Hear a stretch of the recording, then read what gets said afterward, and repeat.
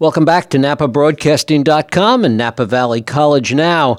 Several weeks ago, we talked to you about a Photo Eye program that's happening here at the college. The first one happened back in September.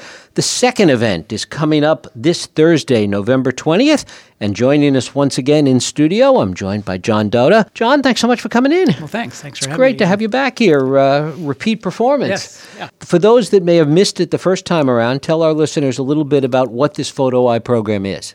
Well, it's a program that we put together with a endowment grant, which is really nice. So we were looking to find photographers and filmmakers and video artists to present their work to not only the students here at MVC, but also the general public. You know, this is open to the public. So we want to have this project to be kind of a way of looking and see what visual artists do, how they do things. And Robert Dawson was the first artist to come in. Correct. And Brian Taylor, who's coming this Thursday, tell us about him. Tell us about him and about what's different in what he does versus what Robert Dawson does.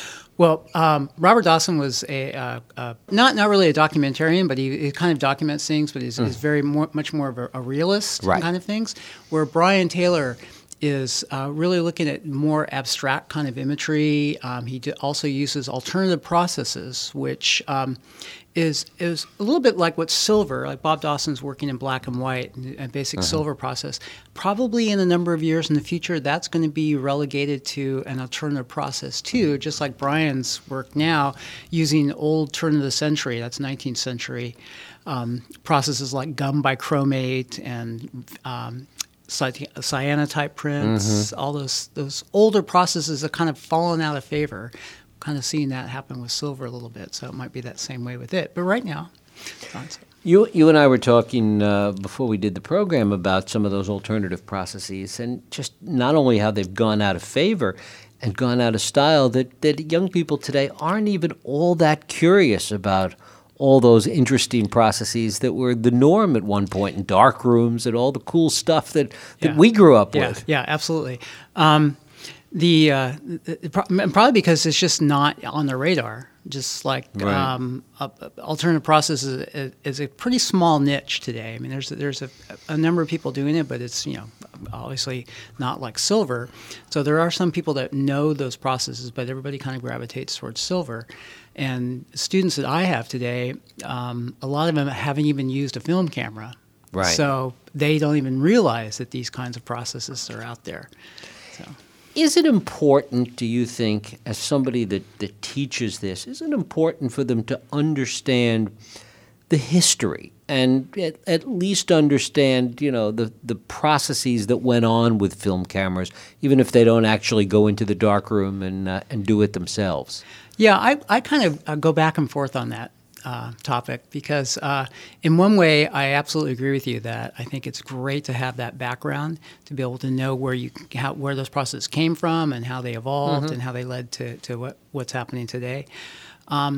On the other hand, I also play around the idea that, again, these are just tools to use for whatever vision you have. So right now we have a whole new set of tools that we're using that was very different than in the past. It doesn't mean you kind of have to know the past. Again, the idea, when I first started in film, I didn't go back and learn how to do, say, what Brian Taylor's doing is gum bichromate, which is a really intricate, very complex process that creates beautiful prints and also platinum palladium prints. But the idea is that knowing that history, I think, makes it a much richer experience to do that. But, I kind of go, again, I vacillate back and forth. Right. I mean, the interesting thing is, and obviously none of us know the answer to this, but the people that are developing the software today and all these programs, whether it's Photoshop or all the zillions of other more modern programs to work with photos today, the degree to which they understand and they relate to other ways that it used to be done and how the digital methods are in some ways mirroring what used to happen with these different processes. Oh, yeah. Probably the best example is the Photoshop tool, which I don't recommend using because there's a lot better ways to do this in Photoshop. But you have the dodge and burn tool, And when you look at the icon, it's literally just like what you would go if you were in a dark room. You'd have a thin little wire with a round circle cardboard that Right. you'd use to dodge with, and then you'd have a board with a hole in it that you use to burn with, and those are the exact same icons that Photoshop uses to demonstrate what dodging and burning is. So Right. So that your photos could look like they were in a Ken Burns documentary or something. yeah. So It's so interesting with all of this stuff. yeah, And and also the way Photoshop is also, you talked about filters and all those things they use. I mean, now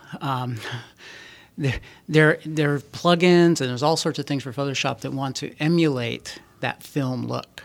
So here you are, a digital process, but you're going back and trying to make it look like it was photographed with a film camera and printed in a film, with Right. silver or dyes that you use in color prints. So it's Right. I mean, I made the analogy, again, we were talking a little bit earlier, about music and sound. Yeah. I mean, so much of what you can do digitally today, there are programs that will sort of reenact yeah. old studio sounds from, the 70s and Yeah. 80s. Oh, we're going to get that, but Yeah. doing it digitally. Yeah. There's something Yeah. really weird about Yeah, all it that. is. I agree.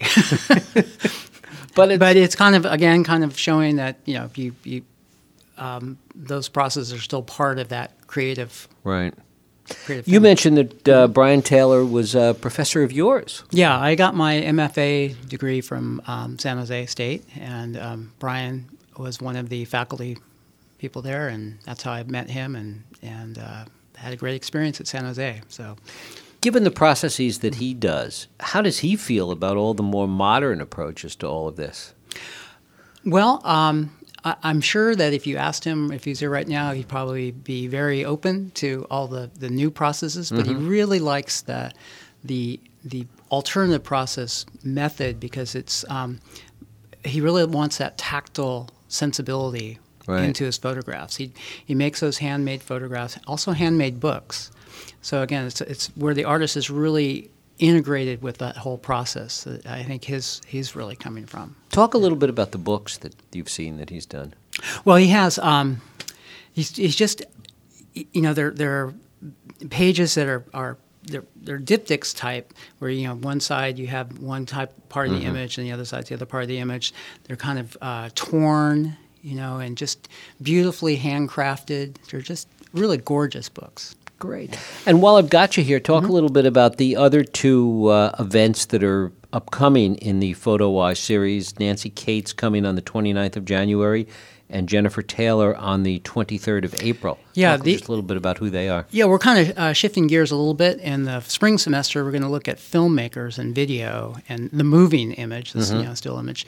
And so these two filmmakers are local. One has a PBS documentary called On Susan Sontag, which I believe right. is going to air, I think, in December. Right. I think it's coming up.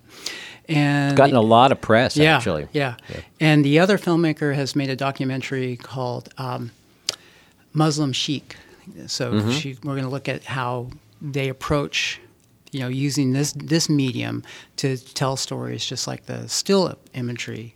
Well, great. Storytelling, yeah. Very cool. So Brian Taylor coming up this Thursday, and we should mention that the event is taking place in the College Boardroom over in the McPherson building, and that's happening at 6 p.m. on Thursday evening. Right. Free. Brian Taylor. Free, open to the public. So Great. Public is invited Yep, as well, absolutely. as well as students, so that's great.